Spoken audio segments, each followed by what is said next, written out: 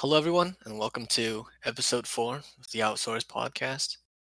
This episode, we it is the second day of 2021, and so we're just gonna go over 2020, just because so many things happened in 2020, and I think it was sort of a like a different or a unique year compared to what usually happens in the course of uh the 365 days. So together with me today, I have Jonathan Kim. Hi everyone. And we were, gonna just do more of a relaxed podcast, and just kind of talk about what happened in the year, and I don't know, see if anything interesting comes out of the conversation. Because certainly a lot of interesting things happened in 2020, right? Yeah, for sure.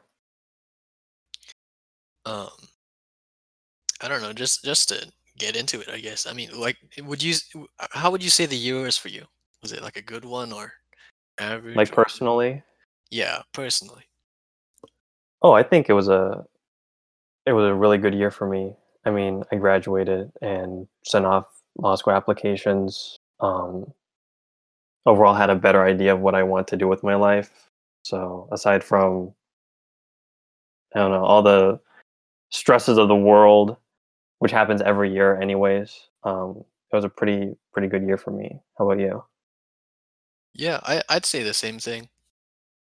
I don't know if I've really talked about um really like what I'm doing with my life right now, but um kind of in the beginning of this year I was accepted into a university on transfer uh as a junior, and then I just didn't take it because I wasn't sure if um I wasn't sure if I really knew what I wanted to do, and if taking that, if going to university at that time for that major was what I wanted to do. So I took a break and decided to really put in the effort to figure out what I wanted to do and what I cared about. And so having been able to really settle that and do that during 2020, during the course of that break, um, is for me like really good. It feels really good to sort of find purpose and structure where it really felt like you didn't have any before. So yeah, I think 2020 was pretty good for me. Uh, um, I also had like a couple pretty well-paying jobs, considering like that they were part-time. I only worked maybe 10 weeks out of the year, and I'm walking away with probably 11K after taxes, which is pretty good, you know. Yeah, that's really good. Yeah. So yeah, having having the opportunity to really like figure out myself and to kind of like take a step back from everything, because I really haven't I really didn't have time to do that, because I went straight from high school over to Singapore. Then I enlisted into the military, and I really didn't have like a long holiday, more than maybe a week or two, all the way until I came back. But I went straight into community college right after that. Um, and so up until now, I really didn't get a step to take back, to step back really. Um, and so it was really nice to do that this year. And like the all of the like the lockdowns and everything kind of made it like opportune. It's not like I was missing out on anything. Yeah, I think for me, you know, as much as it impeded on the ability to do certain activities, it was a good kind of period of time where I could just be by myself and have that period of time for self-reflection as opposed to just working or just doing, the things that I was doing beforehand, like business as normal. Yeah.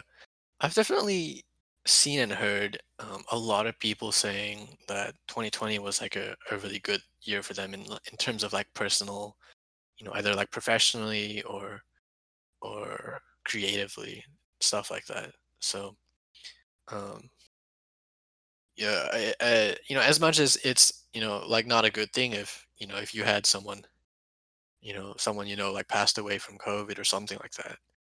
Um, I don't think that really like like makes it like a bad year for everyone, right? Because like I mean I don't know, I listened to like the radio a lot as I was working um for UPS this season, and on the radio like the radio DJs just constantly talk about how bad the year was.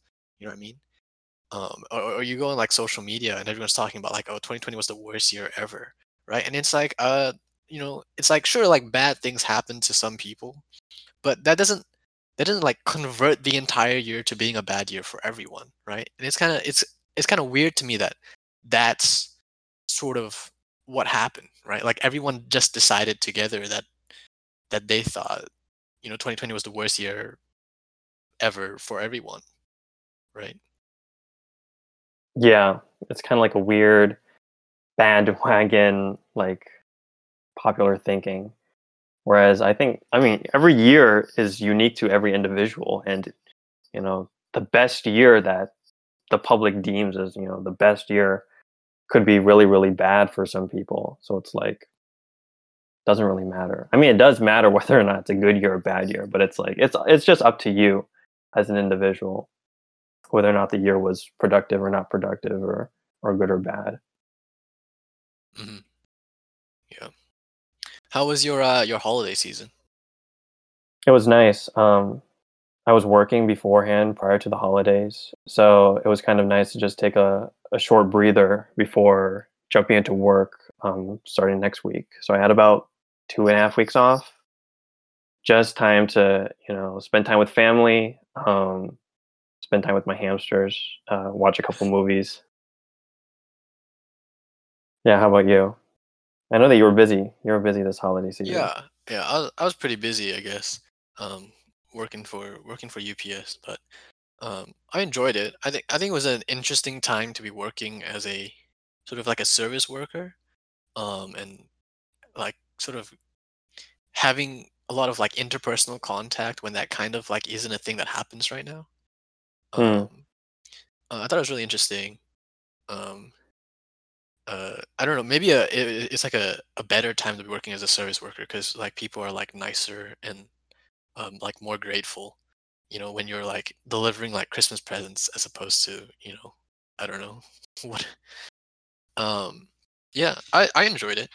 It's pretty cool, pretty interesting. Um, That's good. yeah.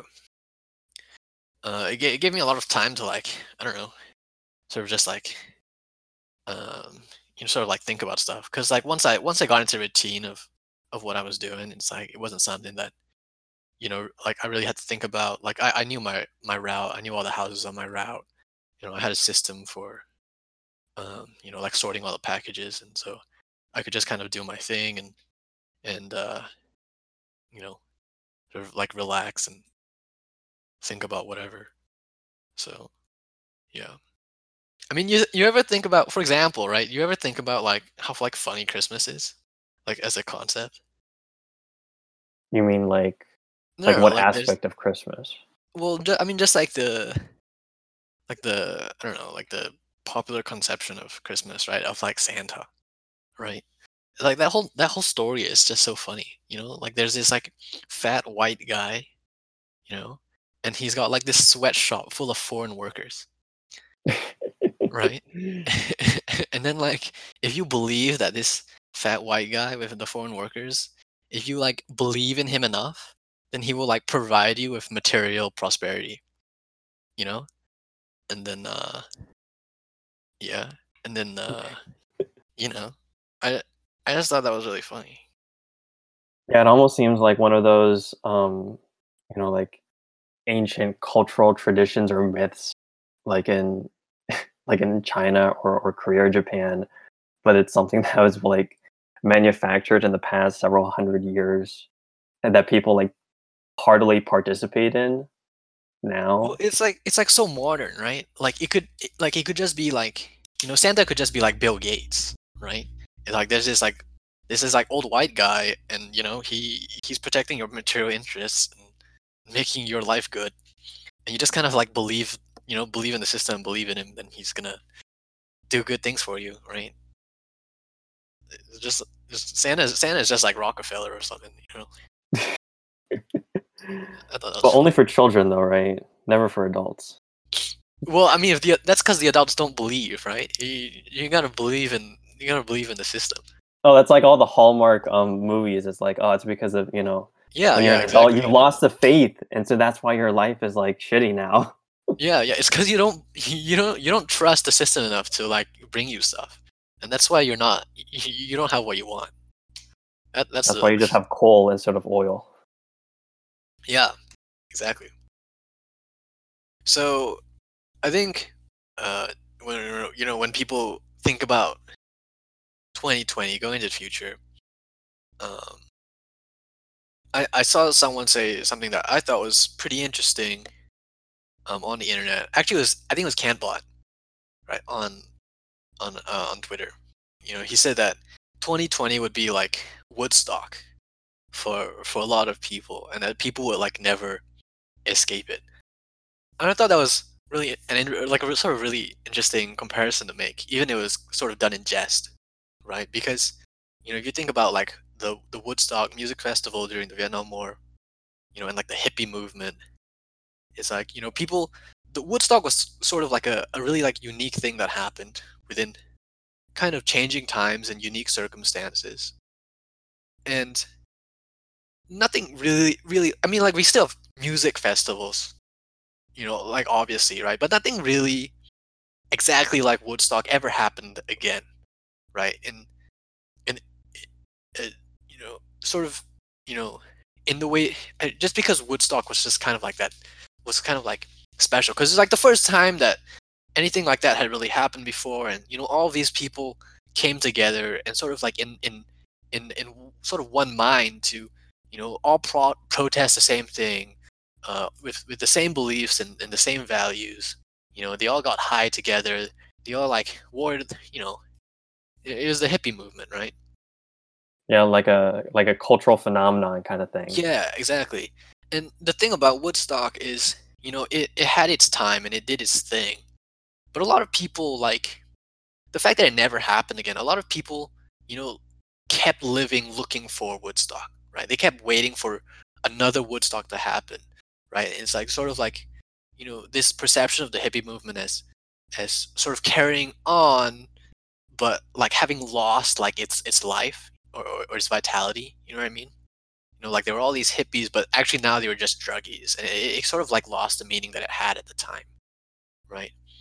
And, it's like all these people were looking for Woodstock again, or living as if they were still stuck in that day, or that time, uh, and not really able to find something new or to have like a real structure to their lives, right? And I think it's possible that 2020 could end up sort of really being the same thing, um, for people who have lived through this year, because it really sort of is the same way, right? Because it had a lot of it's a really unique circumstance, in the way that, compared to normal life as remember it, right?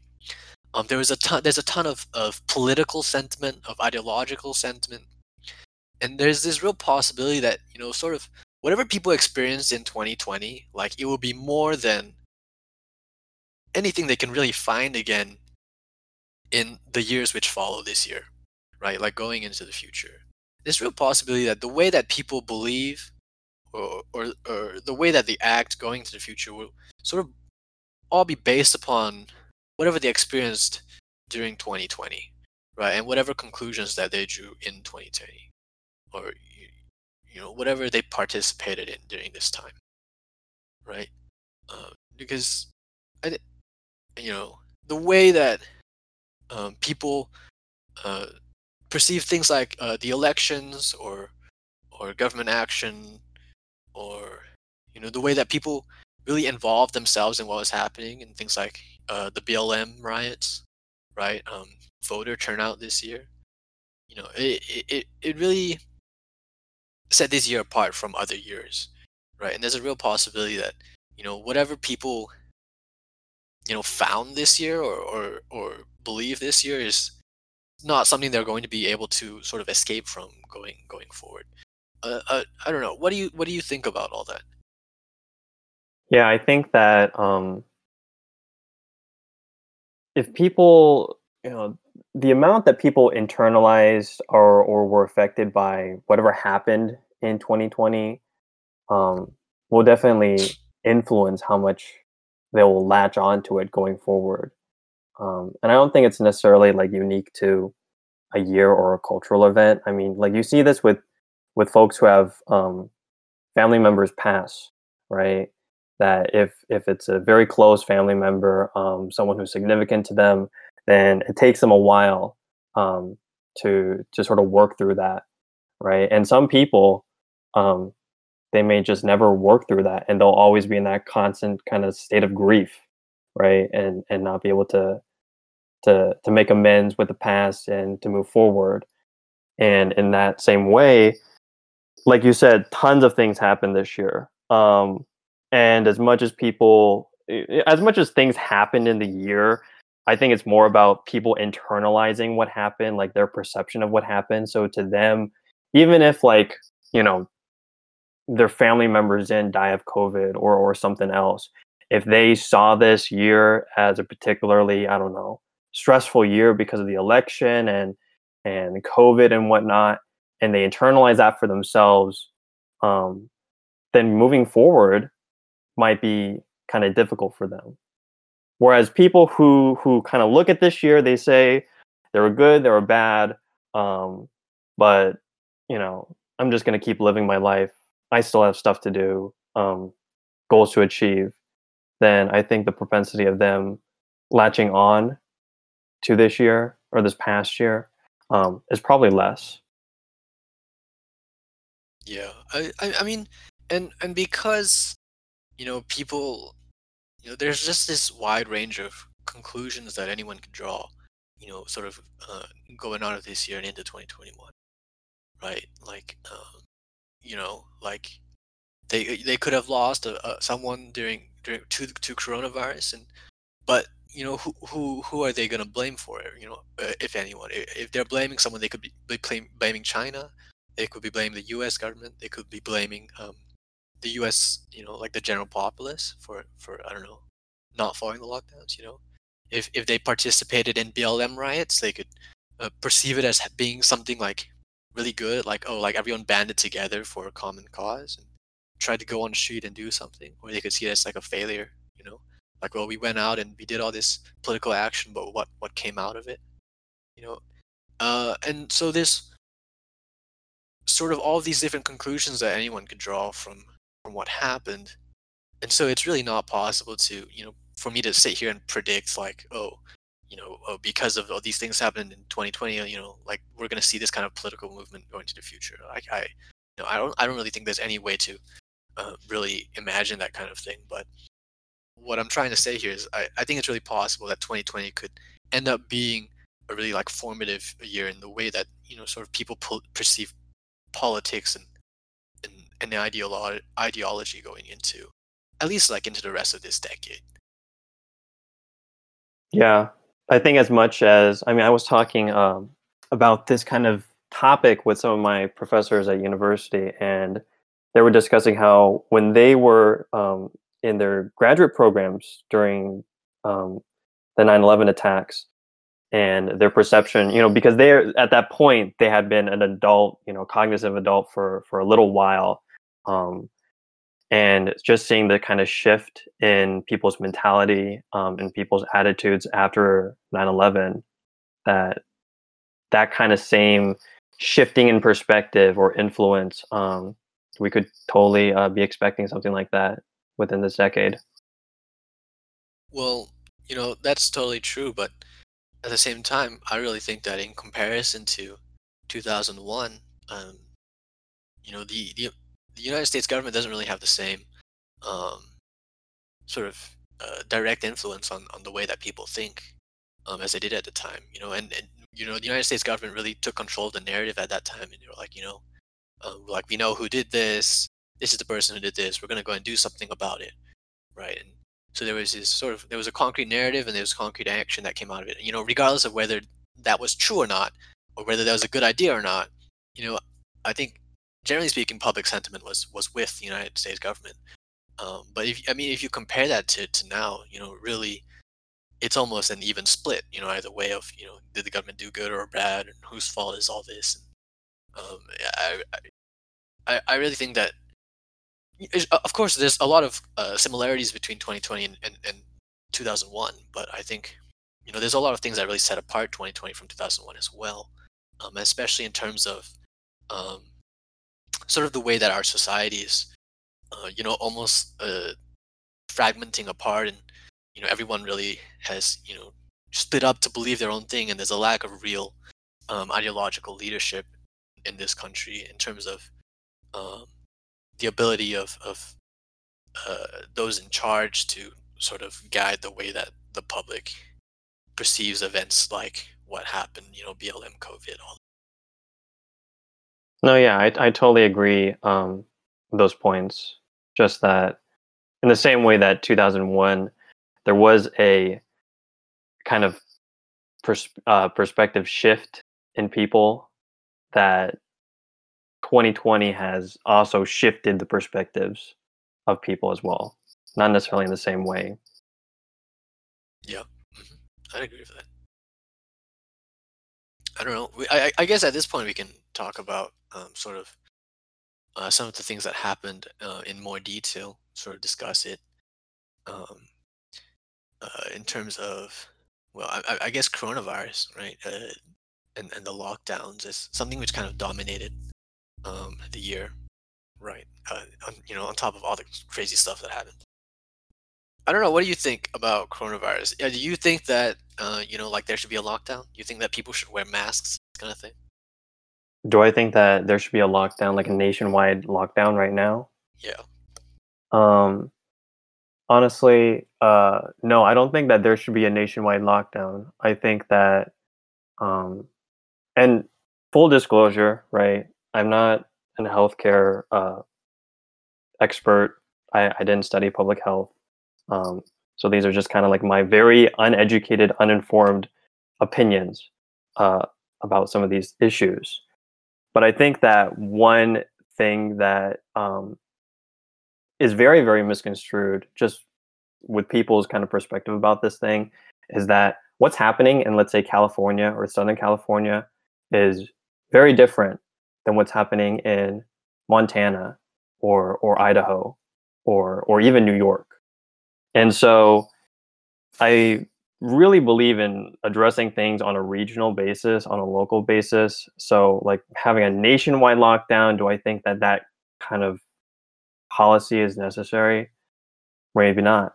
Um, Going to maybe a regional lockdown of Southern California, I don't know. I'm not going to say no, because I honestly don't know. Like, is it going to improve things, not improve things?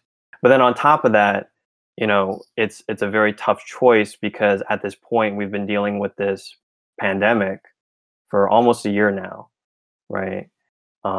It's had a considerable toll on businesses, on unemployment, right? And if the question was posed maybe all the way at the beginning of the pandemic, should we have this tight lockdown? I probably would have said, yeah, that we'll do it and we'll see what happens. Um, but now at this point, the question, there's a lot more factors to consider. Uh, it's more of a confusing and difficult question to answer.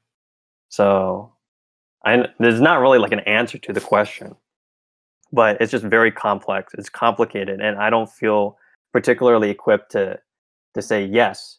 Orange County should have a complete lockdown for the next 5 weeks, right? Um, or versus 4 weeks or 6 weeks or whatever. I don't know, and I feel like no one in particular, even healthcare professionals, have that kind of particular answer. That they don't have a specific answer like that. But it does raise the question, right, of if there is a government kind of policy or narrative or approach to solving a thing, right? How much of that do we perceive as legitimate, right? Based off of quote unquote facts, like a proper assessment, a proper uh, dealing with the problem, or how much of it is just kind of like hedging themselves, liability. Obviously, tons of stuff is just for liability reasons. Um, and those kind of questions are, I think, very difficult to answer, probably unanswerable. Um, but yeah, I mean, what do you think? Just complex. Yeah, I mean, it is complex, and I just something that I learned about during at some point uh, was that uh, I was looking at the way that other countries were addressing the the pandemic, and I found out that like in Japan, the federal government doesn't have the power to like force people or businesses to like do stuff. Like they can only suggest things. Um, and I just thought that was really interesting. I think on like a regional or city level, they can, uh, you know, the the cities might have more power over, like their districts and or something like that, But at least the federal government has no real power to do anything other than like like declare a lockdown, but they can't actually enforce, like force you to do anything, like within the powers of their laws. Um, and I just thought that was really interesting, um, because at least in terms of numerically, and of course there's a lot more circumstances here, but at least statistically, Japan is doing way better with this, coronavirus thing than the United States is, right? And I just thought, it's like, in Japan, the government can't even force you to stay home. They can't force you to do anything, and yet, it's going so much better for them.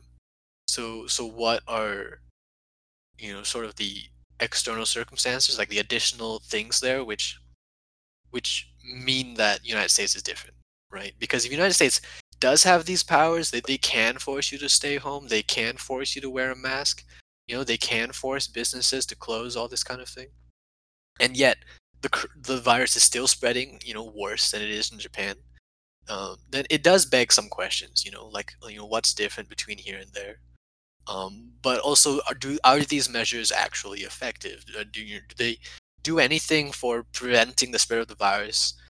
Other than causing economic recession, right? Um, and I think there's of course there's a lot of things to consider, and I don't pretend to know everything about this. And, I'm certainly not willing to assume the blame for anyone who passes away from coronavirus. Um, but I have to say that if you look at it from a sort of management perspective, or right, or in terms of like was this managed well?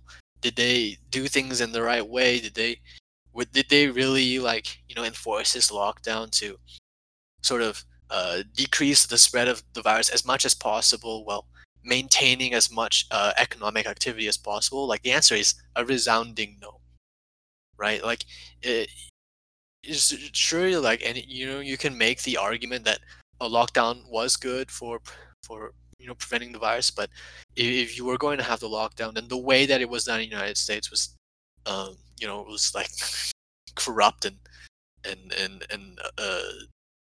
negligent to the extreme. um and you know at least that's the best conclusion that I can sort of come up with, in terms of what's happened here, right? I certainly don't buy the narrative that like, oh, if people, if all these people who didn't want to follow the rules followed the rules instead, then like your grandma won't die. You know, I really hate it when I hear anything along those lines. Oh, You know, so you don't believe that individual specific grandmother would not have been saved if no, all these well, random it's people, just people say hundred that thousands of miles people away, just didn't say that adhere to the so much. lockdown? It's like, it's like, oh, like my grandmother just passed away from coronavirus. What, like, please stay home. Stuff like that. And it's like, well, that's it's not really how sickness and illness works, right? Yeah, it's just an appeal to emotion. Um, Yeah, but it's just, it's almost sort of, it's just sort of, it's just so depressing when people make that kind of uh, appeal about their own relatives, right? Because it means that they truly believe, like, oh, if only the public had been more responsible, then I wouldn't have suffered this loss to my family. And that's, I mean, first of all, it's, there's no way of knowing that's true. There's no, it's really not a logical conclusion to draw. But it's such a like a, a it's such a like depressing and sad way of viewing the public, of viewing society, of sort of carrying around this idea of everyone killed my grandmother. You know what I mean? yeah, yeah, for sure. I mean, but I think 2 points on that. Number 1 is that I don't particularly expect grieving folks to think logically or consistently. And so in that regard, it's kind of like whatever. They'll blame whomever or whoever they want to because they're grieving. Um, but on top of that, like if their true plea of saving lives or whatever, um, people really take like the least consistent, least strong approach, like argumentation, in order to support their claims, because it's all just based off of inconsistent logic, complete appeal to emotions. Like even if you wanted to argue for whatever policies that you are advocating for, that like saying, oh well, if these people didn't go out and party or whatever, my grandma would still be alive, or your family members might still be alive. Like at that point, it's not, that's not in good faith argument, right? And you're totally right. Like, I don't mean to, talk bad about grieving people, but it's like this is the same narrative that you're gonna hear on the radio and advertising, on the internet, politics. It's just what everyone is saying right now, and it just absolutely is not. It's just not a good conclusion or a good argument at all. You know. Oh, but if you disagree with it, then you're a Yeah, but if fascist, you or disagree with it, then you're a bad person and you irresponsible, hate and you don't care anymore. saving people. Yeah, exactly. You hate your I don't know. neighbors. Um, Uh, yeah, I don't know, man. And it's like I can't even really, people are talking about like these huge parties that are going on and stuff like that. It's like, oh, it's like everyone is like throwing parties, or like getting together with the family for the holidays, and like and people like just like really overlook the fact that like pretty much like all of the service sector is still functioning, like all the factories are still running, stuff like this, right?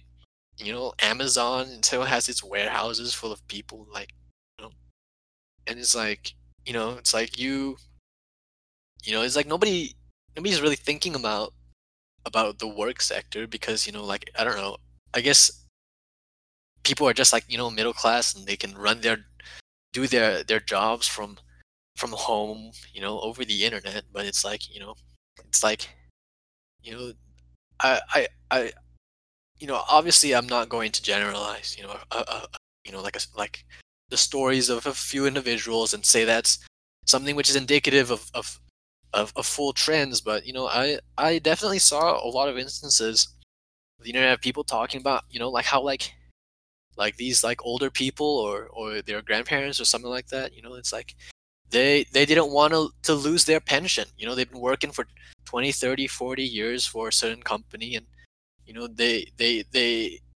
needed to if they quit, because of coronavirus. If they quit, so they didn't have to work, they were going to lose all of their, all of the retirement benefits that they had been working towards for decades. And so they kept working, and they caught coronavirus at their job, doing, sort of, at a factory or whatsoever, and they passed away because of it. And like, I think, and like these are like the real stories which are indicative of real issues within our society, right? And it's like, it's like, and people really aren't talking about this kind of thing. They aren't fixating on so the narrative which really reveals, like the like real issues that we could be addressing, in terms of, like why is it that these people in their 50s and their 60s are, are risking their retirement benefits, so like they have to choose between working amidst the pandemic and their retirement benefits, you know, right? And it's like the like this that's a real problem that's worthy of real discussion, and but instead people want to talk about how, like, like they were at the store and someone didn't want to wear a mask. I honestly just don't, I don't get it. I mean, I think definitely part of it, right, is that most people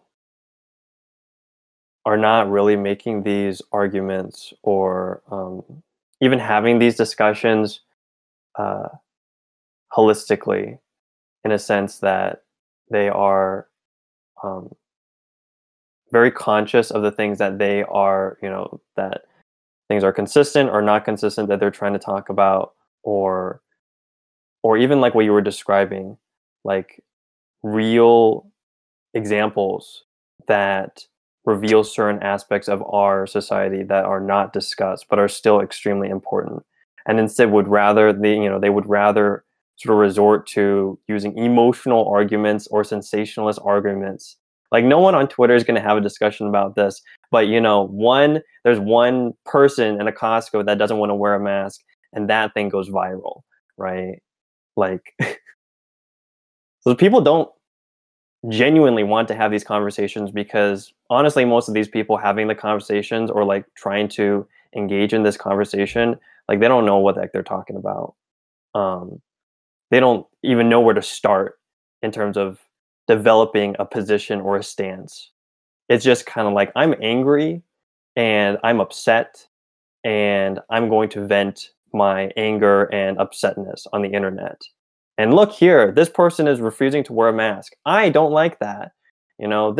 Fuck this person, right? So, like, people are not having, people don't want to have a good faith effort to have a discussion. It's just going along with whatever the popular, whatever's popular.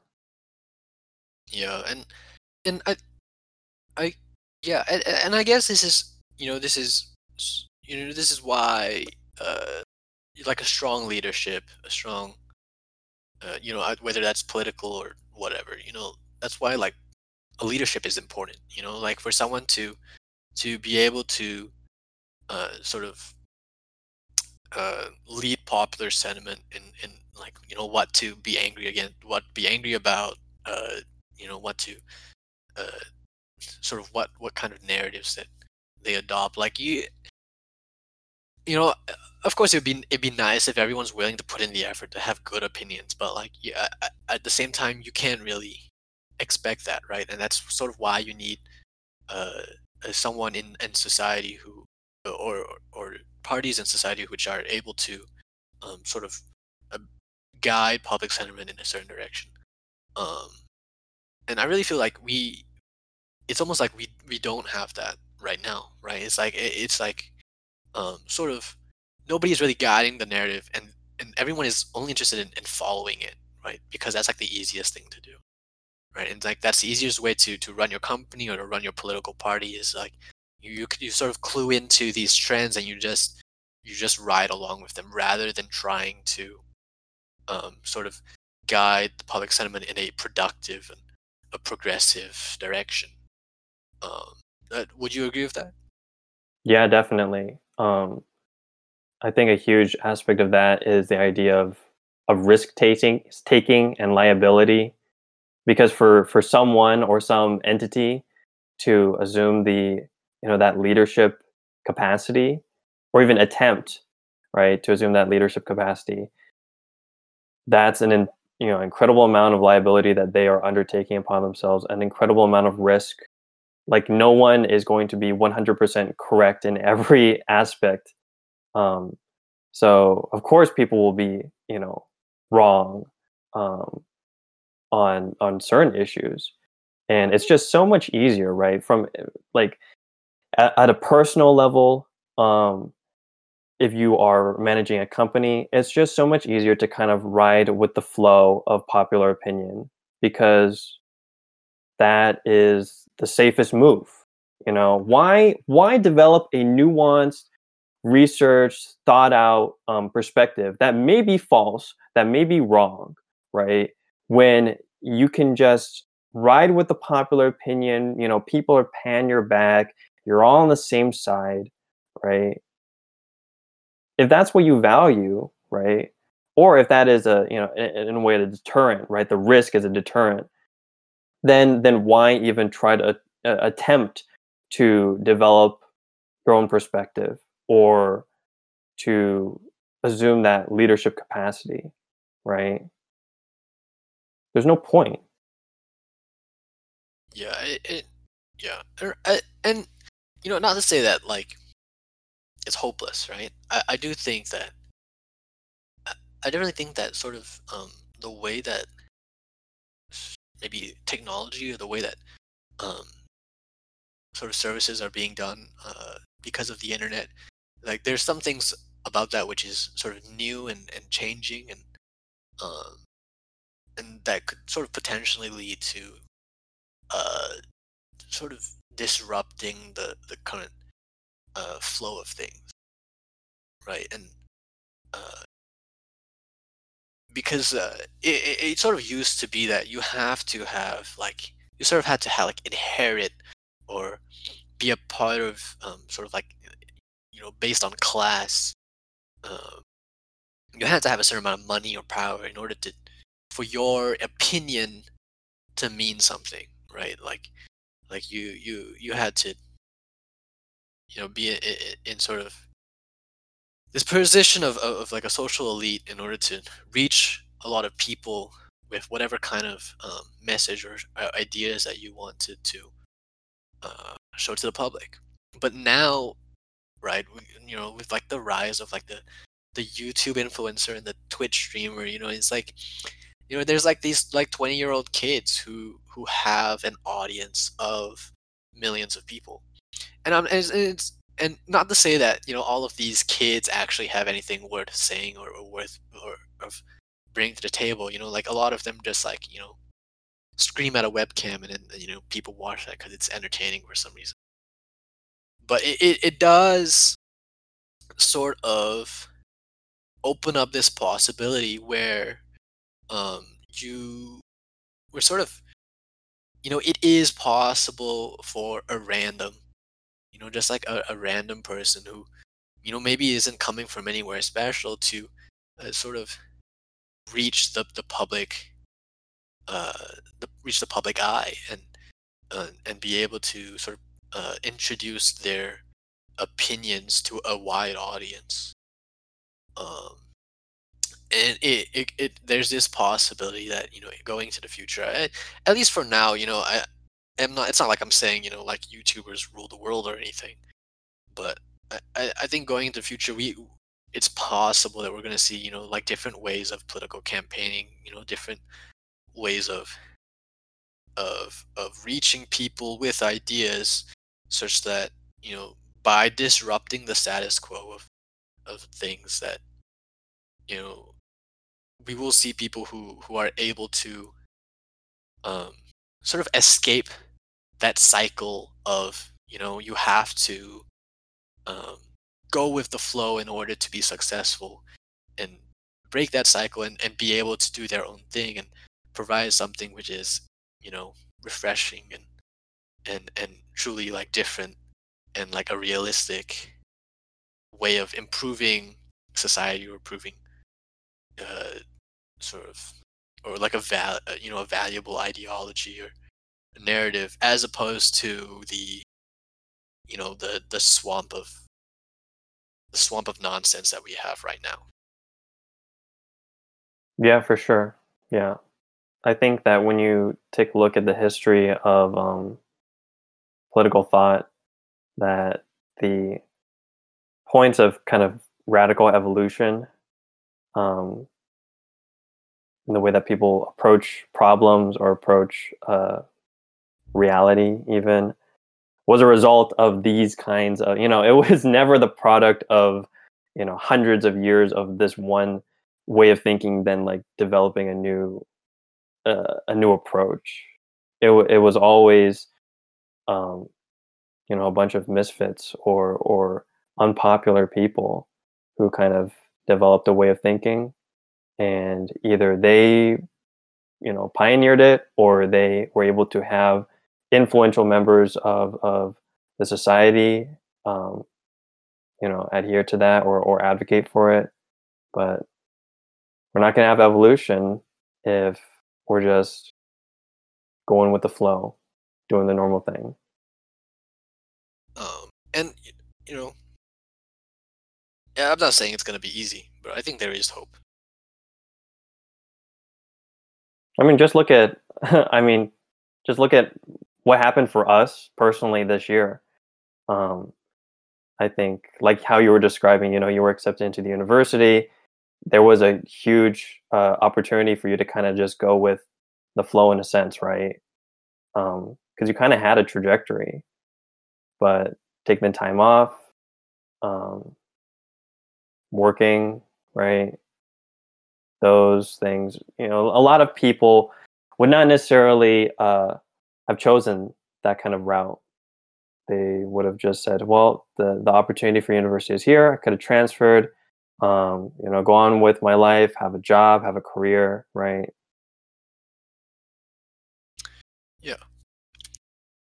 Um. Yeah.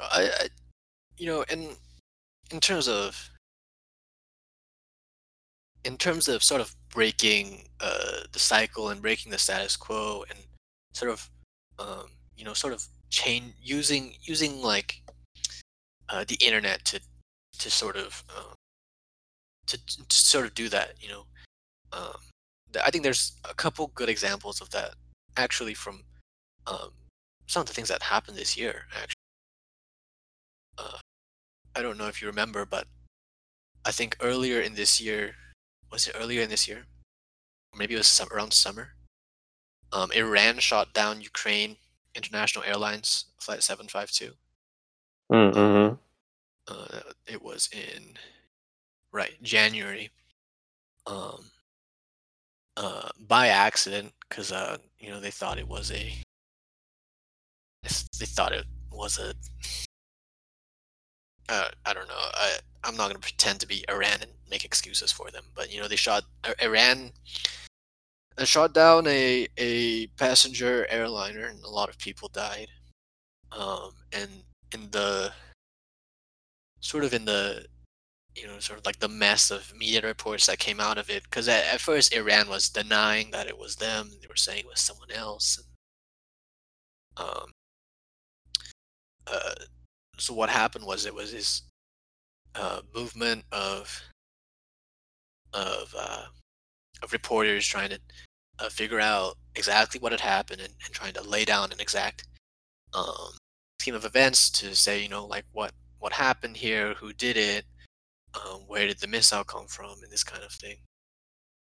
Um, and uh, nowadays, people just see headlines and stuff, so they're not really gonna know about this kind of stuff. But right now, there's this collective online, a news media reporting collective called Bellingcat.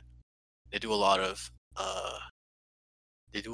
open source intelligence reporting, meaning they would use, in addition to conventional reporting work, they would use uh, openly available resources such as satellite imagery, um, uh, to to to uh, to do a lot of their reporting work. And their stuff they've reported on a lot of things which are very major. They've done a lot of very interesting work, and they're worth taking a look at. The sort of the ability of these people, some of them are anonymous. They're like, their only like sort of public presence is through pseudonyms on the internet. And people like this are, like using satellite imagery, and just by like sitting at home on their computer, they're making these great sort of findings of like, oh, this is the, like the missile battery that shot down this plane on this day, and this is where it was, and this is the truck that brought it in, and they're looking at, pictures and videos that people are posting online on social media. Um, and and it's these sort of internet randoms who are able to do work that is very meaningful and has a big impact on the way that the world comes to perceive what actually happened. And it's people like this who are, as a result, getting their work published in things like the New York Times, like prestigious uh, media publications, right? And this is just, like another example of like in the age of uh you know fundraising like Patreon, in the age of Twitter and social media networking, that people like this can be empowered to provide a set of, like a set of facts, a narrative of events that isn't tainted by the sort of corporate agendas that you would expect from publications, where there's this whole, there are all the shareholders and the advertising and all these competing interests, for a publication like the Washington Post, like the New York Times, where you can't really trust anything that comes from these places. It's sort of like this new dynamic of, because of the internet and because we have things like GoFundMe and Patreon, where people are willing to pay someone not to do a specific kind, to do work in a specific way and produce a specific result, but to just like do what they want to do, right? Where you have um, organizations like Popular Front, which has grown tremendously in popularity this year.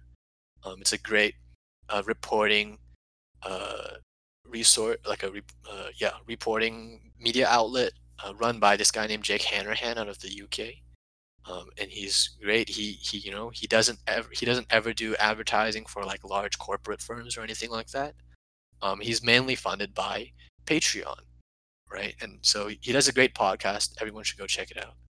But you know it's this great thing where, because people are willing to devote a small portion of their money and their available money to pay someone on like a monthly basis and say like, hey, we believe in what you can do, so we're going to give you this money, and then you can go and do whatever you want with it. And so uh Popular Front went to they went to the Capitol Hill Autonomous Zone protests, and they did some reporting on that. Jake recently went to Europe and did some reporting on illegal 3D printed guns.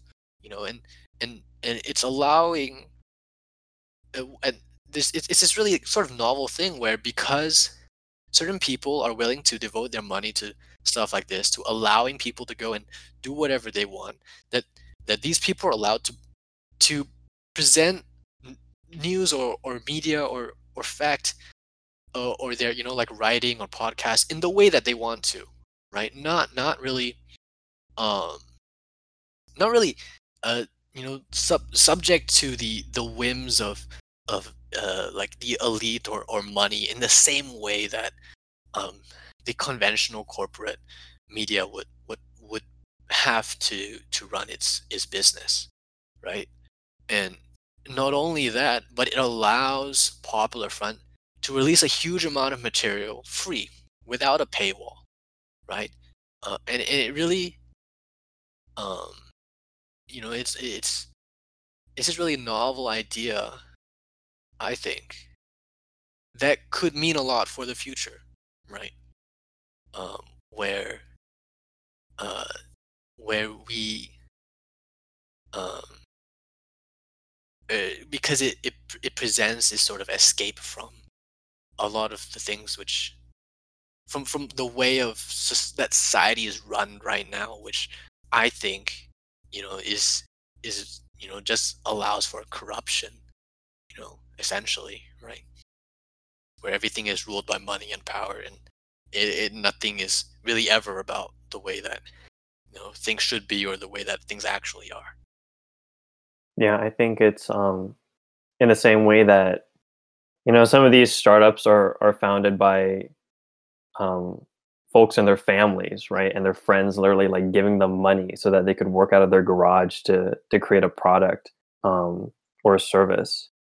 That as much as that kind of model of business has spurred on creations like Apple and Amazon, that as more people are becoming more adept at using social media, and more people are on social media, that the old ways of approaching and collecting information, interacting with information, like only through newspapers and these elite institutions, that kind of approach is going to have to move over for these crowd-funded entities, and we can only hope that kind of trend continues, that there's good stuff that keeps on getting outputted. Obviously, like Popular Front, even the Pseudo Doxology podcast, like there's a lot of great stuff right now that is because of people's you know crowdfunding, because people are willing to pay for those things, not necessarily because huge entities, huge corporations are spending millions or hundreds of millions of dollars into a specific narrative or agenda. But yeah, that gives me like a lot of hope, like going forward. I mean, this is the not all is lost here. Yeah, and I don't know. You really have to sort of kind of sit back and acknowledge the way that things are right now. But you know, because I don't know. There's like so many things that are like wrong, right, with America right now. But when something is when an issue or problem is so large, like there's not much you can do about it, right? Except sort of like wait and see, uh, sort of what comes out of it, right? Because you know, even if you have something which is so large as like the Black Lives Matter protests, right? It's like all of these people like went on the streets and they were like burning cop cars and police departments and stuff, and it's like, what what came out of it, you know? Uh, Lip service. yeah, and Honestly, I mean, uh, do you think the Black Lives Matter protests had like a a measurable effect on the U.S. election cycle for this term? um, like, do I think that the rioting or the protests, the organization, and the message had an impact on the election? That like the question. I guess, or just in any way. I mean, I think it obviously impacted the election in that, or at least the perception of the election, in that certainly gave uh, a bunch of folks more concrete ideas to have discussions around, or to vote around. Um, Personally, I think that like the outcome of the election is not ever determined by protests or riots or whatever. Um, but certainly people's perception of it was influenced by the rioting, by the protests, by the message that people had, and the kind of demonstrations that we had this past summer. Um, I think have impacted a lot of young people and have impacted the way that they view the they view government, they view the nature of the political system. We've had several kinds of these um, demonstrations, like Occupy Wall Street, um, but it's just, yes, it affects things, but it does not affect things in the way that people really want it to be. You know, people really want to affect. Like measurable effect, measurable impact of police reform. The answer is no. Like there's nothing. At least nothing so far. I mean, who knows in 5, 10 years, people who uh, were involved in these protests may become city managers or government officials that can have a tangible impact in those things. But I mean, so far, no, I don't think that's had a real impact in the election. I mean, what do you think? No, I mean, I don't. I think it might have um, sort of like forced politics into the public perception, right? Whereas it it it sort of um like boosted the perceived importance of this election cycle. Um, and right, because certainly, I think I don't know. Actually, I might be wrong in terms of true numbers, but I was under perception that voter turnout this year, especially for the Democratic Party, it was higher than it had been previously. And that's part of the reason why Biden won the vote, right? And so I'm not. I don't think necessarily like um that BLM won the election for Biden, right? I'm sure that there were maybe just as many people who were angry that young people were tearing up the streets and destroying stores and setting things on fire. And might have. I'm sure that motivated people to vote for Trump. In uh in the opposite way, right? But what I think BLM really did is it um sort of escalated the perceived importance of politics for this year. Uh, I don't know. I just find BLM to be um sort of really interesting because if you look at other years like they're black like to be honest like black people are sort of killed by cops unjustly.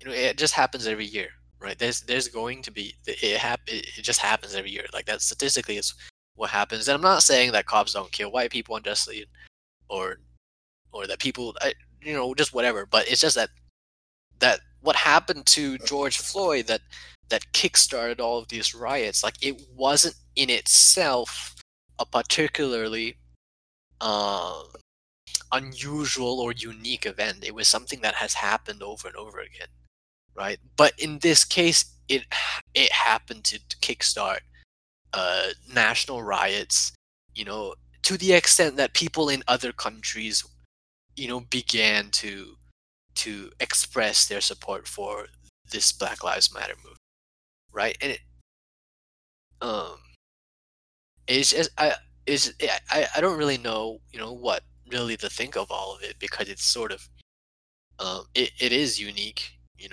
it's sort of hard to explain. Um, I don't know, maybe like the coronavirus lockdowns has something to do with it, right?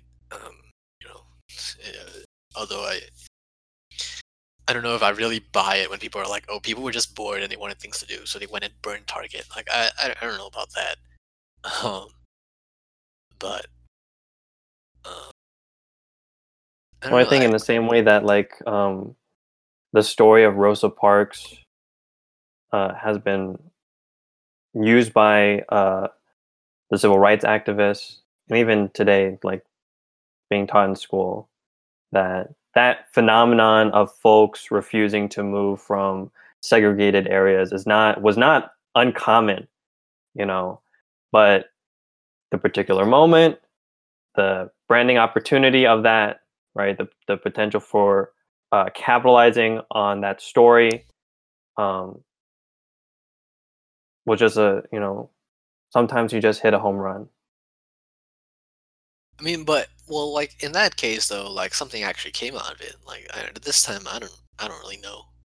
Well, You I know, think it's kinda I mean, yeah, like, something came out of it, but, like how I mentioned, these young folks who participated, who were affected by these movements, 5, 10 years down the line, they might be in positions where something actually happens. Who knows? I don't know.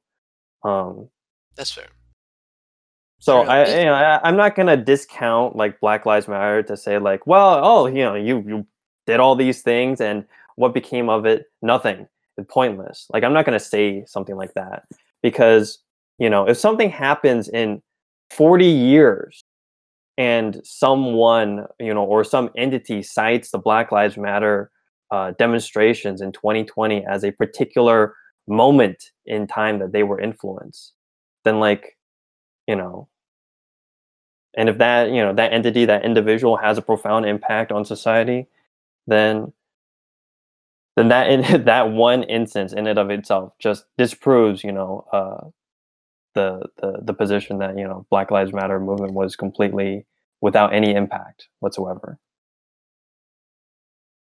I don't know. Yeah, yeah, yeah. You're right. You're right. Maybe if they had had a better political platform than defunding the police, they would have done better. In terms But of I mean, direct you look action at this year. Black Lives Matter as a cultural phenomenon and even as an organization. The the point of this organization, of this movement, is not to bring about specific change. Like, that's quite obvious. Um, because the way that they're approaching it, the message, all of those things, that kind of um, impact that they want to have is obviously not in their mind. It's like that's not the focus of what they're trying to do right now. I think that right now what they're trying to do is they're trying to um, garner or not garner, but train people's habits, train people's expectations of how to interact with, um, protesting, demonstrating, um, the public perception of these things, so that down the line, maybe 10, 15 years later, when people are kind of trained and they have certain expectations, then maybe something can happen. But I mean, it's quite obvious right now that, like, they don't have specific things that they like. There's no unified platform, specific points, right? Actual pressure, right? Like, literally all of these, like, protests and demonstrations, like, came to a standstill after these mayors and police officials, like, literally paid lip service, you know. So, if they were really interested in bringing about a specific policy or very specific change within their community, then it wouldn't have stopped there. It would have stopped at the point of them, applying real pressure, right? But if that's not the point, then why would you apply pressure? Yeah, that's true. But again, that's not to say that it's that the whole movement is useless or pointless or doesn't have impact. Um, just that people that's another thing with, like, criticisms of things. Like, people are just, like, making stupid criticisms, stupid arguments, um, that don't even have, like, the can't even consider a different perspective of how these movements operate, um, or how they will operate in the future.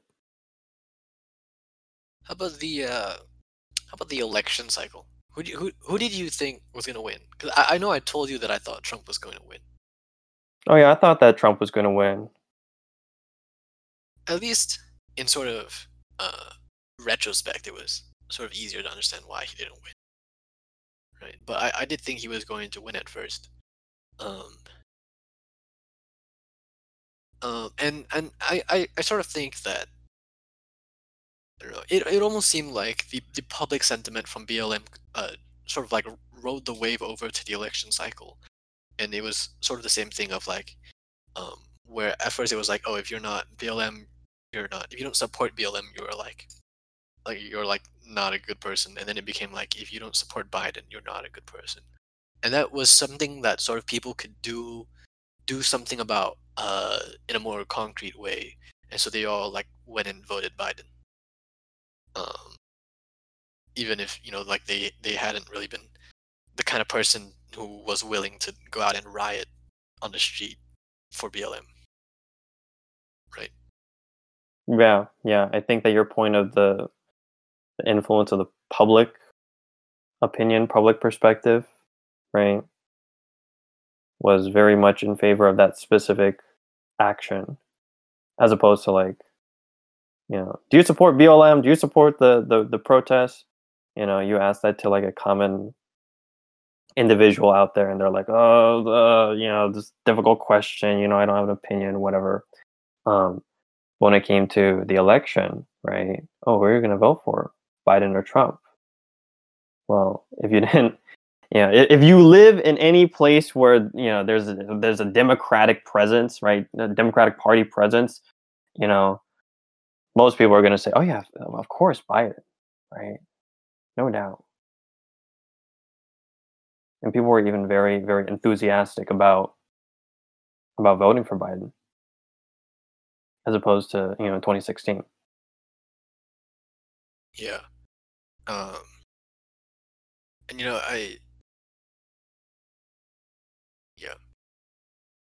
Um, yeah, it's like, it's like part of my UPS work. Sometimes I would go into like these really like, like nice fancy gated communities, and uh I would be like serving, like 5-10 million dollar mansions, and sometimes like these huge houses would have, like a Biden sign and a BLM sign outside.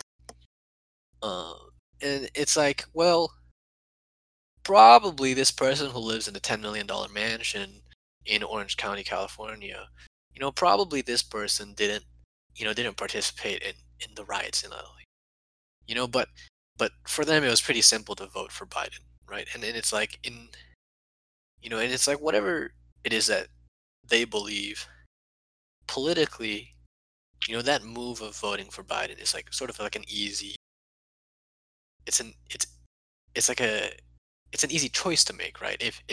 If that's the position you're coming from of like, oh, I'm pro BLM, and then I have to choose between Biden and Trump. It's like, well, that is like that choice has already been made for you, right? Um, And not only is it easy, it's incredibly safe, yeah, right? exactly. Even though uh, a lot of those people, who are rioting might not look at you in a very positive light since you live in a $10 million mansion. Like that's not really important, and it's not what people are really going to think about, right? Um, and I think it'd be really interesting to sort of look back on this year and see how social media affected the political climate leading into the election as well, right? Because not only do you have sort of you have like this sort of unique instance where all this footage of all these riots sort of took over social media for a while, right? Such that like sort of even if you weren't really interested in it, you probably saw videos of stuff on fire at least, right? And they were like there's this time where sort of everything just everything got documented. Like every time someone got shot or hit by an officer, like the video was up online in a couple minutes. And then moving past BLM into the normal election cycle, you get sort of uh, this sort of unprecedented thing where a presidential candidate is getting fact checked and canceled by his social media platforms while he campaigns for the election. And not only is he a candidate, he is the current president of the United States, right? Uh, uh, and I think it's so interesting that Trump, as sort of the first social media president, someone who built his platform on being so active on social media and Twitter specifically, sort of connecting with his political supporter base and the outside media in a way that no president had ever before. That this guy got sort of canceled and betrayed by the social media platform that he was using, right? Where they were putting notices on all of his tweets and saying, like, essentially, like, this is not true, like this big fat warning sign. And I mean, if you see it in that the perspective of the social media platform social media president getting canceled by social media, it I guess it becomes easier to see why he lost, right? Um, uh, but I, I just think that it's really interesting, unprecedented kind of thing, that I don't know, may or may not have some, I don't know, interesting influence on what happens in the future. I don't know. I don't know if we'll ever see. I don't know if Trump will run for president again. I don't know if we'll see presidents like Trump again. I don't really. I think there's a potential for really interesting election cycles to come in the future, um, sort of as almost as a result of the choice that we had to make this year between Biden and Trump, right? I don't know. What do you think?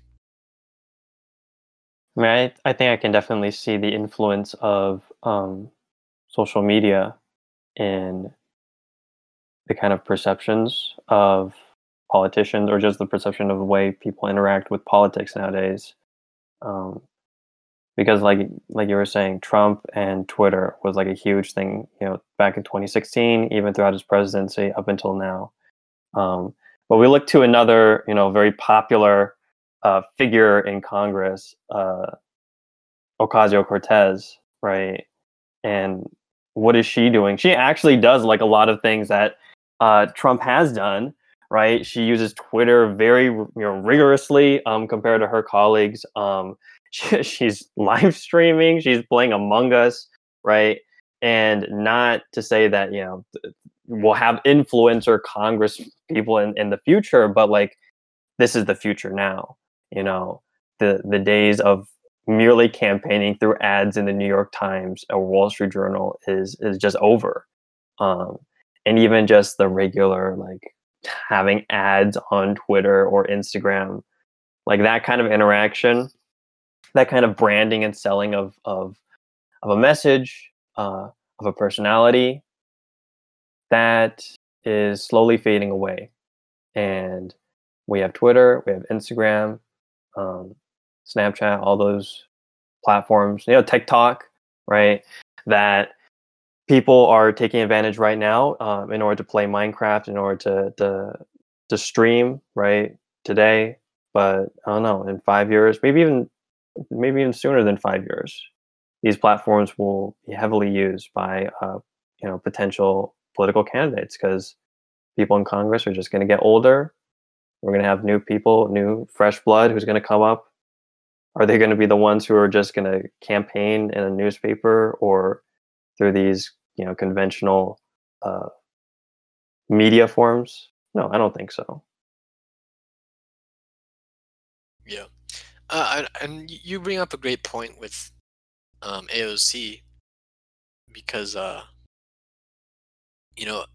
in terms of like what we have on the internet, social media influencers and stuff like that, people are making a living now not from what necessarily like sort of what they do, but based on who they are, right? Where it's like you're not people aren't watching, like these Minecraft streamers so that they can see Minecraft.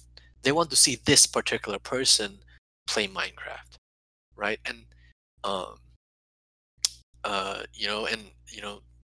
uh stuff like that is reaching over to things like writing, things like music, where people don't just want to pay for a song or pay for a book, but they're willing to invest in certain artists, certain writers, and say, look, like we're interested in what you have to produce. We're gonna pay you on a monthly basis, and then you can produce whatever you want.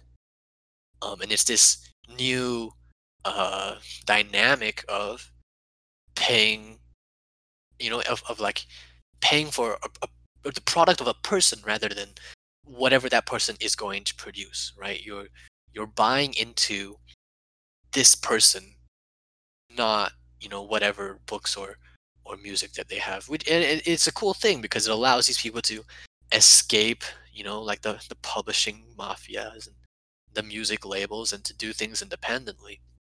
But I definitely think it's sort of inevitable that this is going to reach the political sphere, right? Where you're going to see politicians, learning how to market themselves as a person better, like in a social media age, and how to reach out to people, especially young people, um, in sort of these new ways where it's not, mm, obviously it's going to be important what their political platform is, but it's not going to be as important as before.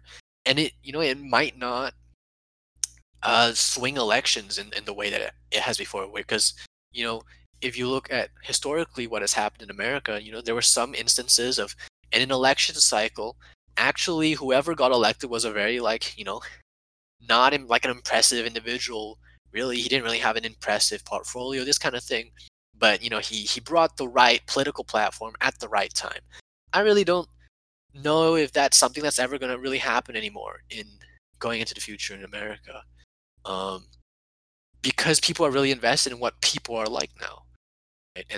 And I it I definitely think that a large degree of what happened in the election was not necessarily people voting for Biden, but voting against Trump because they didn't like the person that Trump was sort of advertising himself to be, and the persona that he had built up. Um, um, and when uh, you know, you take AOCA for example, someone who is not only doing her political things, but playing games with influencers and trying to reach young people online and advocating for things like making things like Twitch law, like laws about Twitch, like part of her platform of of where she is sort of building up this idea of who AOC is a person, rather than a certain just like talking about her political platform. um I definitely think this is the sort of new dynamic that we can start to expect going into the future. Because I mean, obviously, if you look at AOC and the amount of success and uh, uh, support that she has in comparison to her peers in like a popular sense, not necessarily a uh, like an internal political power sense, right? Um, that people are going to start realizing that this is the way to go. Um, she did get looked over for a position recently, right? In the cabinet. Yeah, I'm not entirely sure of the reasoning behind that. Pretty sure it's not because she played Among Us with Mr. Beast or whomever. Yeah. Like, Um, I actually don't like Mr. Beast. I cannot believe you associated with him.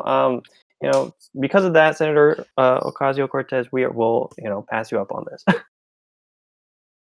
well, but I'm sure that sort of from like the older, more entrenched Democratic Party, like they probably don't really understand everything she's trying to do. Don't really understand like like this young person came up and started talking, sort of like being really loud, and for some reason, like a lot of people are really like into what she has to say. So um I think it's like the she posture. Like definitely has to be like everyone, less easy to control. Yeah. I think Um, everyone, at that level, like postulates and like talks loud, but it's just like she does it in a way that this older generation of politicians and even of Americans, frankly, don't understand. You know, like even I was talking with like my dad, and he's like, "Why do people like watch other people play the video game when you can play the video game yourself?"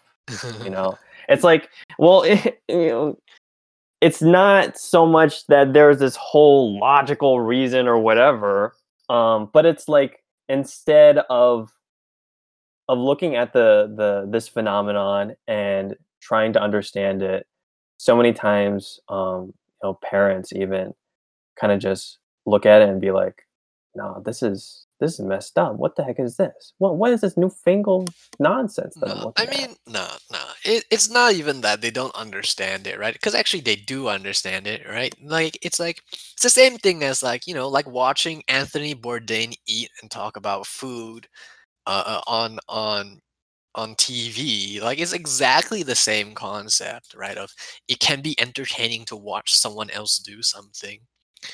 Um, But I think it's and it, it's not all it's not the main thing, whatever the Bourdain versus watching uh Mr. Beast or whomever, like that's the same thing. But it's like the platform, the whole scope of the interaction with the individual is just from the foundation completely different from just watching someone have a TV show about, eating food and traveling, you know?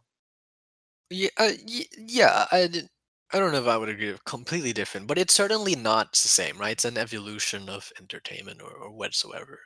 And I think it's more of when sort of the older generation senses that there has been a changing of the times, that something is not the same as it used to be, that generally speaking they might not be so motivated to understand what has happened, right?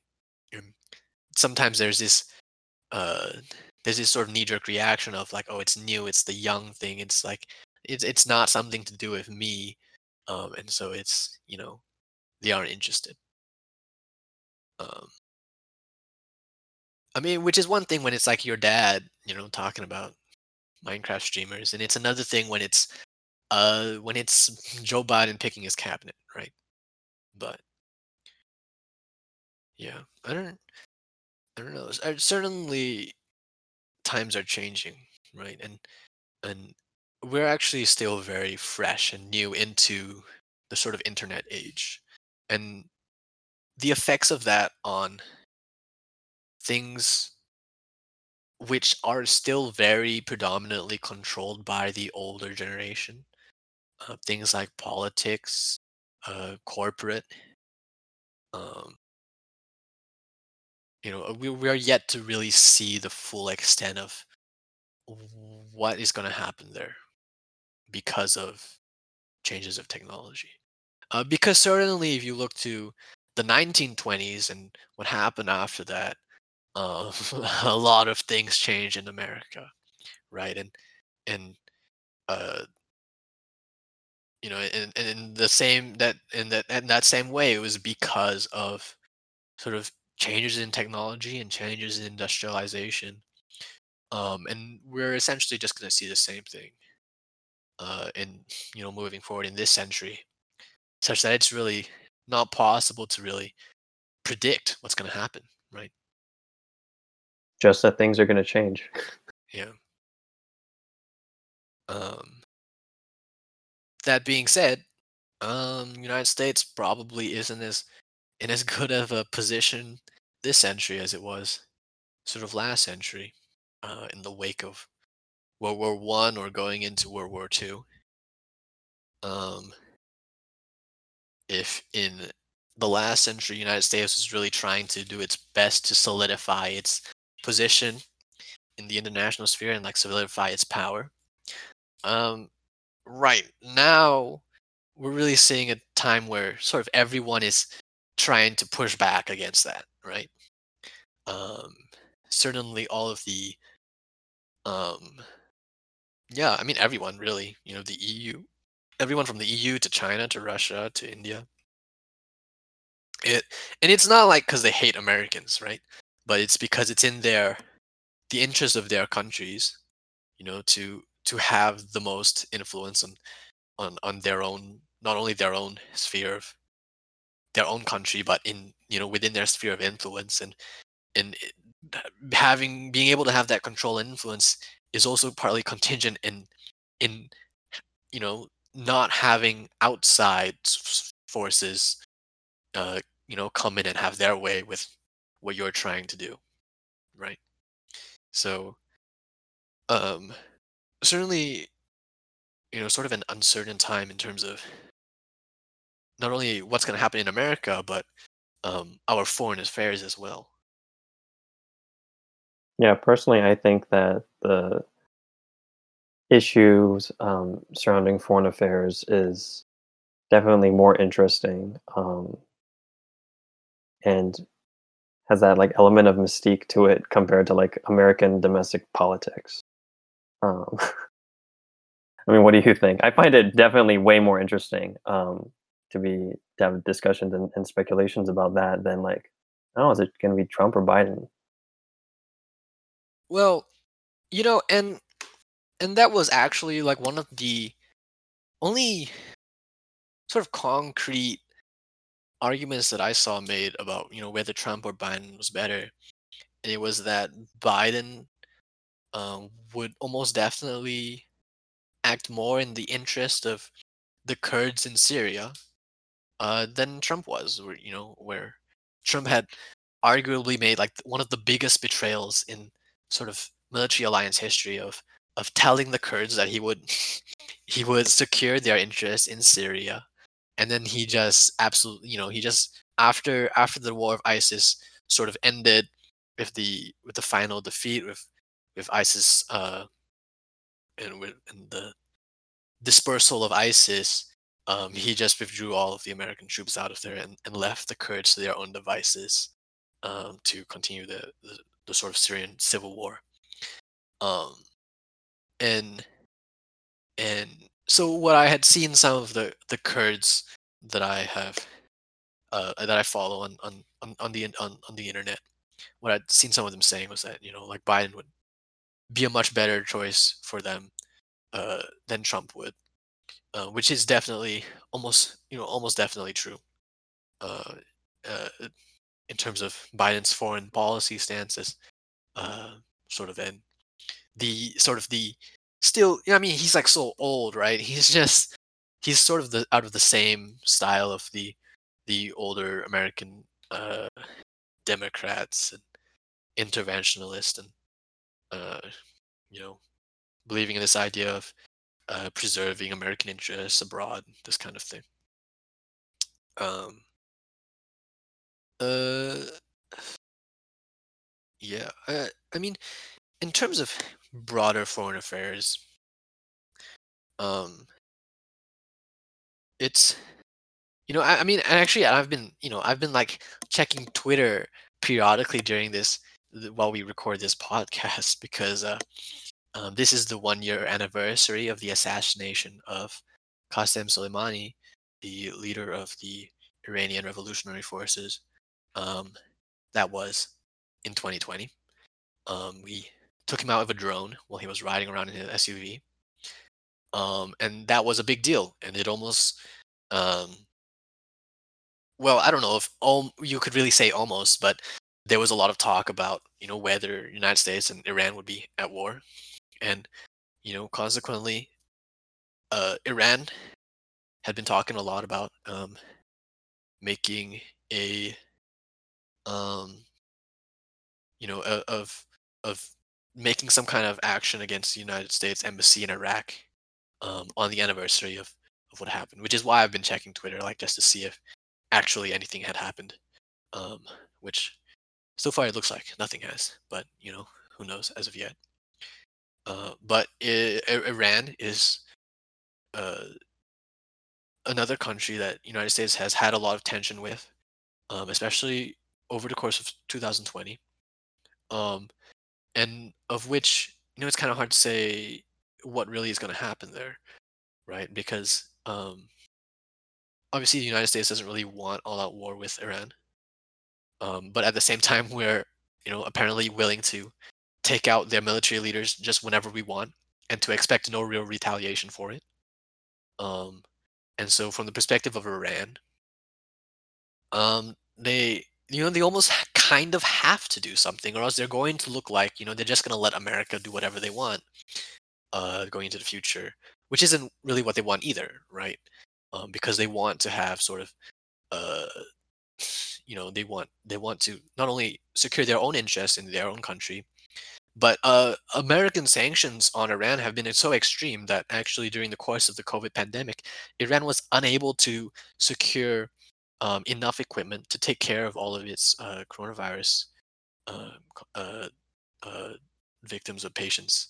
They couldn't get their hands on medication, they couldn't get ventilators, stuff like that, and so um, the coronavirus was a big deal in Iran. Not only because of it was a big deal everywhere, but because they didn't have any medical equipment to do anything about it. As a direct result of American sanctions on Iran. Um, so 2020, sort of a lot of things happened. Um, and with the change from Trump to Biden, we can definitely expect changes in American foreign policy going into the future. Um, but exactly what's going to happen, who knows? Kind of, especially when the United States is in this position of being sort of the predominant power uh, around the world, and it being in the American interest to preserve the status quo, and sort of everyone else's interest to disrupt the status quo. So from the perspective of America, it's kind of hard to say what's going to happen because they constantly have to hedge their bets and try to guess what everyone is going to do about it. Uh, Whereas the perspective is different from the outside because they just do whatever is in the interest of their own country. It's really hard to say, and at least for now, like there's people who are saying that like war with China is imminent, and I just don't believe anything like that. I really think that we're past the era of all out war. Um, Are there at people least like actually saying that? Like we're gonna yeah, attack yeah. China? Like No, I think that there are people who think that China will attack us, and that sort of because of I mean the political situation currently in China is sort of tense because China has been pursuing this sort of nationalistic policy of um, pushing very hard to preserve their own interests and to sort of cut off American interests, sort of wherever they can. Um, and like part of that was what happened in Hong Kong, um, which of course has been happening way back since 2019. Um, but um, yeah, people have been worried about China. Um, I think at least I don't know. I think more. I definitely don't think we're gonna be at war with China or really anyone else for the time being. Um, since after World War II, we really moved into the to the to an area an era of where like we use of it's like rather than having all out war, we have proxy war, and we use like these third world countries in the middle as like a playing field for like chess games. And it's like, well, we're not gonna have war on American soil, but we're gonna have war on Afghan soil or Syrian soil instead, and that's like how we're gonna fight out all of our uh our wars. um yeah, yeah, I mean, um with things like cyber terrorism or even like terrorism which is made possible through technology. The battlefield is really going to change over the next few decades, right? If we're going to talk specifically about um, things like like things like war and terrorism, right? Um, because you have this age of like cyber hacking where I don't know, where like everyone has like their team of hackers, and they just like take things out of the other country's network, you know, once in a while. But the thing about stuff like that is it doesn't actually like achieve, it doesn't really achieve anything, right? It's like you're just, I don't know, reminding the other side that you're still there, right? Um, but that's only sort of what has been possible up until now. And there's a possibility that, that's going to progress to a point where that could be very major, right? Where it's like you're not losing cell reception, you're losing, you know, the continental power grid or something like that, right? Um, I'm not saying that's going to happen. I'm not saying it's possible, but I'm saying, we don't really know what we're moving into at this point of time, right? And it's like Boston Dynamics has like their dancing robot, but eventually eventually someone's going to give the robot a gun, right? In fact, it's already happening, right? It's like United States, the UK, Russia, everyone is experimenting with their robot tanks and stuff. Um, and so when we talk about foreign affairs, you know, it's like, sure, we have things like the conflict in Nagorno-Karabakh between Armenia and Azerbaijan.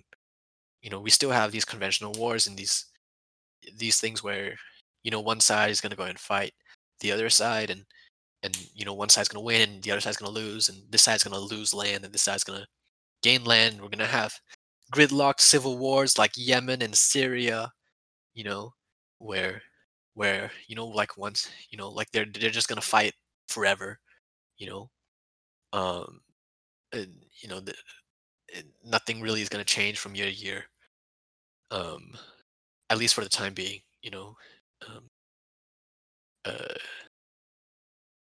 um but it's really hard to say what's going to happen moving into the future because um already we can see that technology is changing the battlefield and how things are done on the battlefield, and that's going to have more effects than just like, oh, um it's like, oh, like now there's like robot soldiers now instead of human soldiers. That's not going to be the only change, right? Technology had this huge change on the way we did warfare. um if you compare World War I to uh, Vietnam and then the war on terror, like there's this huge change in tactics and how war is conducted, um, not only on the battlefield but in a political sense, from the the boardroom and the chiefs of staff, like the way that um, the way that war is conceived is nowhere close to what it was back in World War I, right? In the early stages of the last century. And right now, as we continue to see technology changing at this incredibly fast pace, where it's not just people shooting at each other, but it's people, flying a grenade with a DJI Phantom and dropping a grenade through your Humvee hatch. I'm not making this up. Okay, ISIS has been doing this for like years, right? They've got these Chinese knockoff DJI Phantoms, and they literally will fly a grenade and they can drop a grenade through the hatch of your vehicle with precision, right? And if we see technology changing, we see things like we're going to see things that become possible that people cannot even conceptualize outside of fiction, right? Like like we're going to see like now you can have like a swarm of drones, not like one drone, but you can have a swarm of drones. And can you imagine, what kind of terrorist attack that would entail? Where you can not only fly in an explosive with one drone, but you can fly 100 explosives out with 100 drones and coordinate them simultaneously to detonate in wherever you want, right? And the times are changing very quickly, and that's going to change. Um, it's going to change foreign affairs. Um, and I don't know what kind of preparations are being made um, in the American government, but I can almost kind of bet that we aren't making the preparations as forward seeing preparations as other countries are, like Russia and China. who understand that they don't have the power now, but are looking ahead to um, what's going to happen in the future and are working very hard towards that goal, right? Um, so I mean, I don't mean to proclaim doom for the United States of America, um, because you know, I mean, there's no way to make that kind of prediction. But certainly, um, I don't know. I guess what I'm trying to say is like there's a really wide range of things that could happen. I guess going on from here, and there's really no way to know. It's interesting to say the least. It's definitely interesting. Um, and it's an um,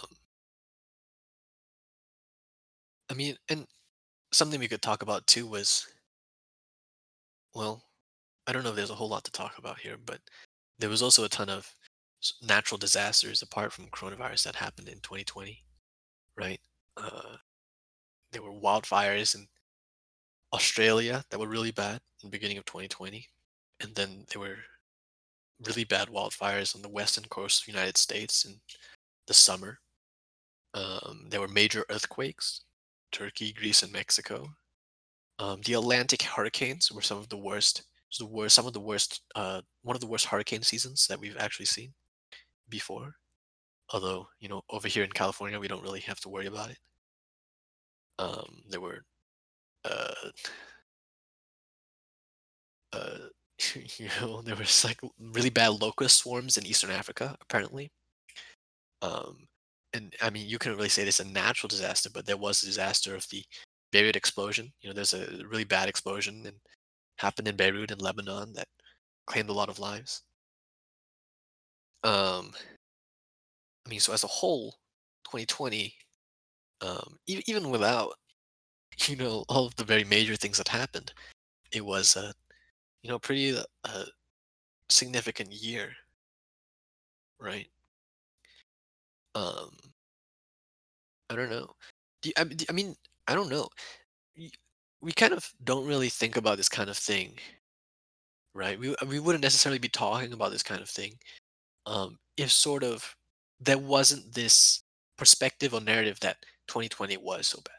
Because maybe like bad earthquakes actually happen pretty.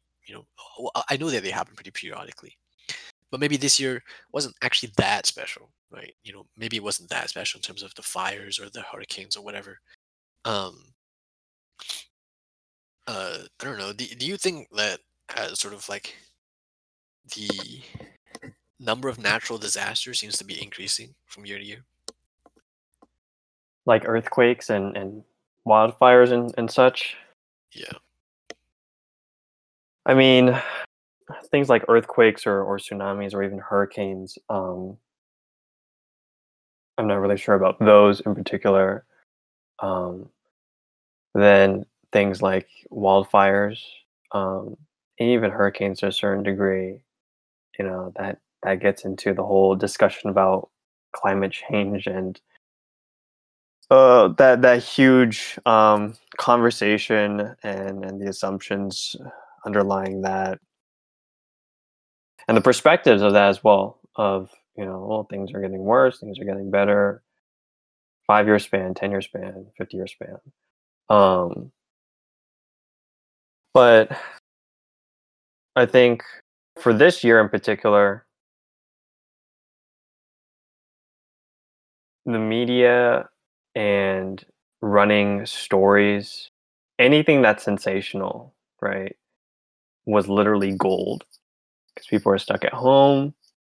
Um, people are already anxious. They're already on the edge of their seats, and then announcing that we've got like murder hornets that are going to go through the Midwest Mhm. is, whether or not it is a new phenomenon, a serious phenomenon, unusual phenomenon, whatever. Uh, it'll make more headlines. Um, it'll get more press. It'll be impressed upon people's memory, more heavily than possibly a different year, um, in which it's not like wildfires or these things don't occur every single year. Just a matter of people reporting it, um, and people remembering what happened.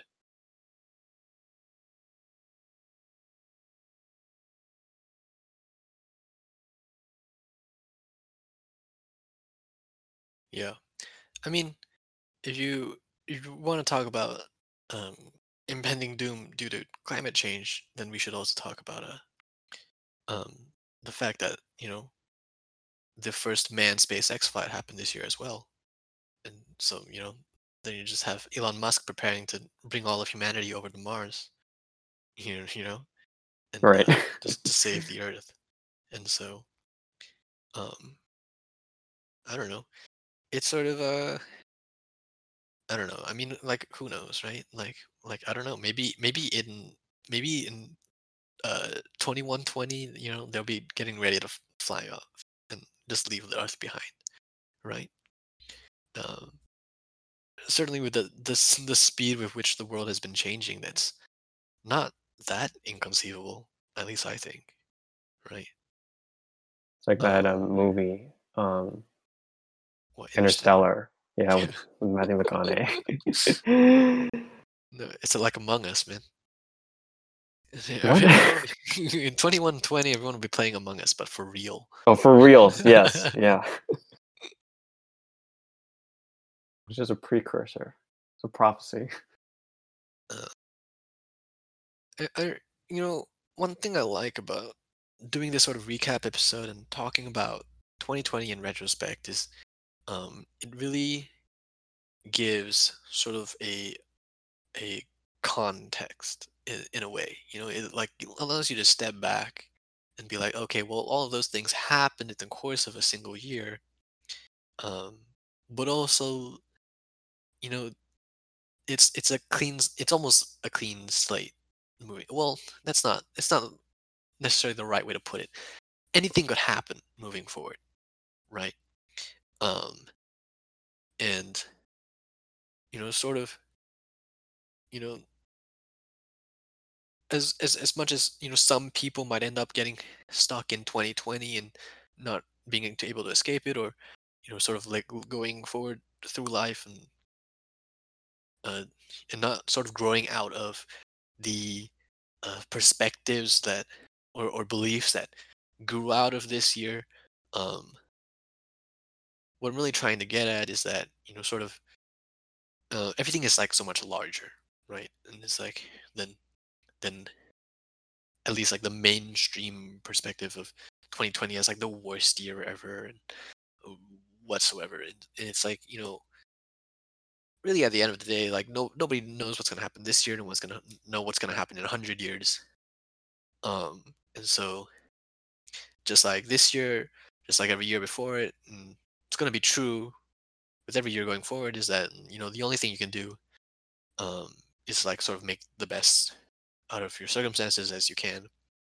Um, and to do your best to sort of take control of your your your own perspective and to understand that you get to build your own narrative, and you don't have to buy into whatever crappy things that everyone else is saying, because just because everyone else says that 2020 is the worst year ever doesn't mean that it has to be the worst year ever for you, right? Because you get to make your own year for yourself.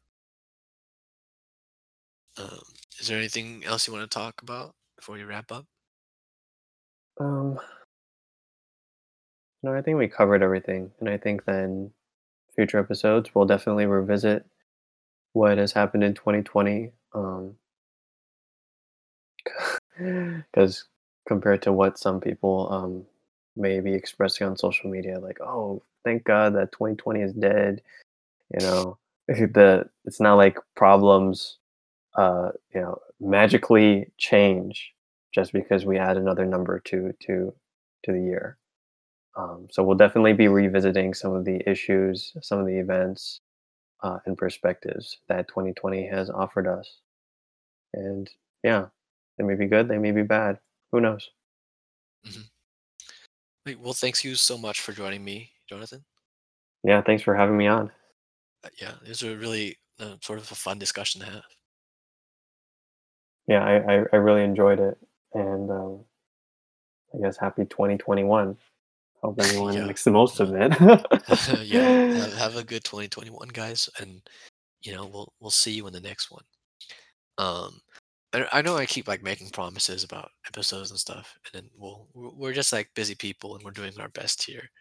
And you know, yeah. So this time, that's not gonna make a promise about what the next one will be. Just that there will be a next one. Yes, I can promise that there will be another one. Thank you so much, everyone, for listening, and yeah, Happy New Year.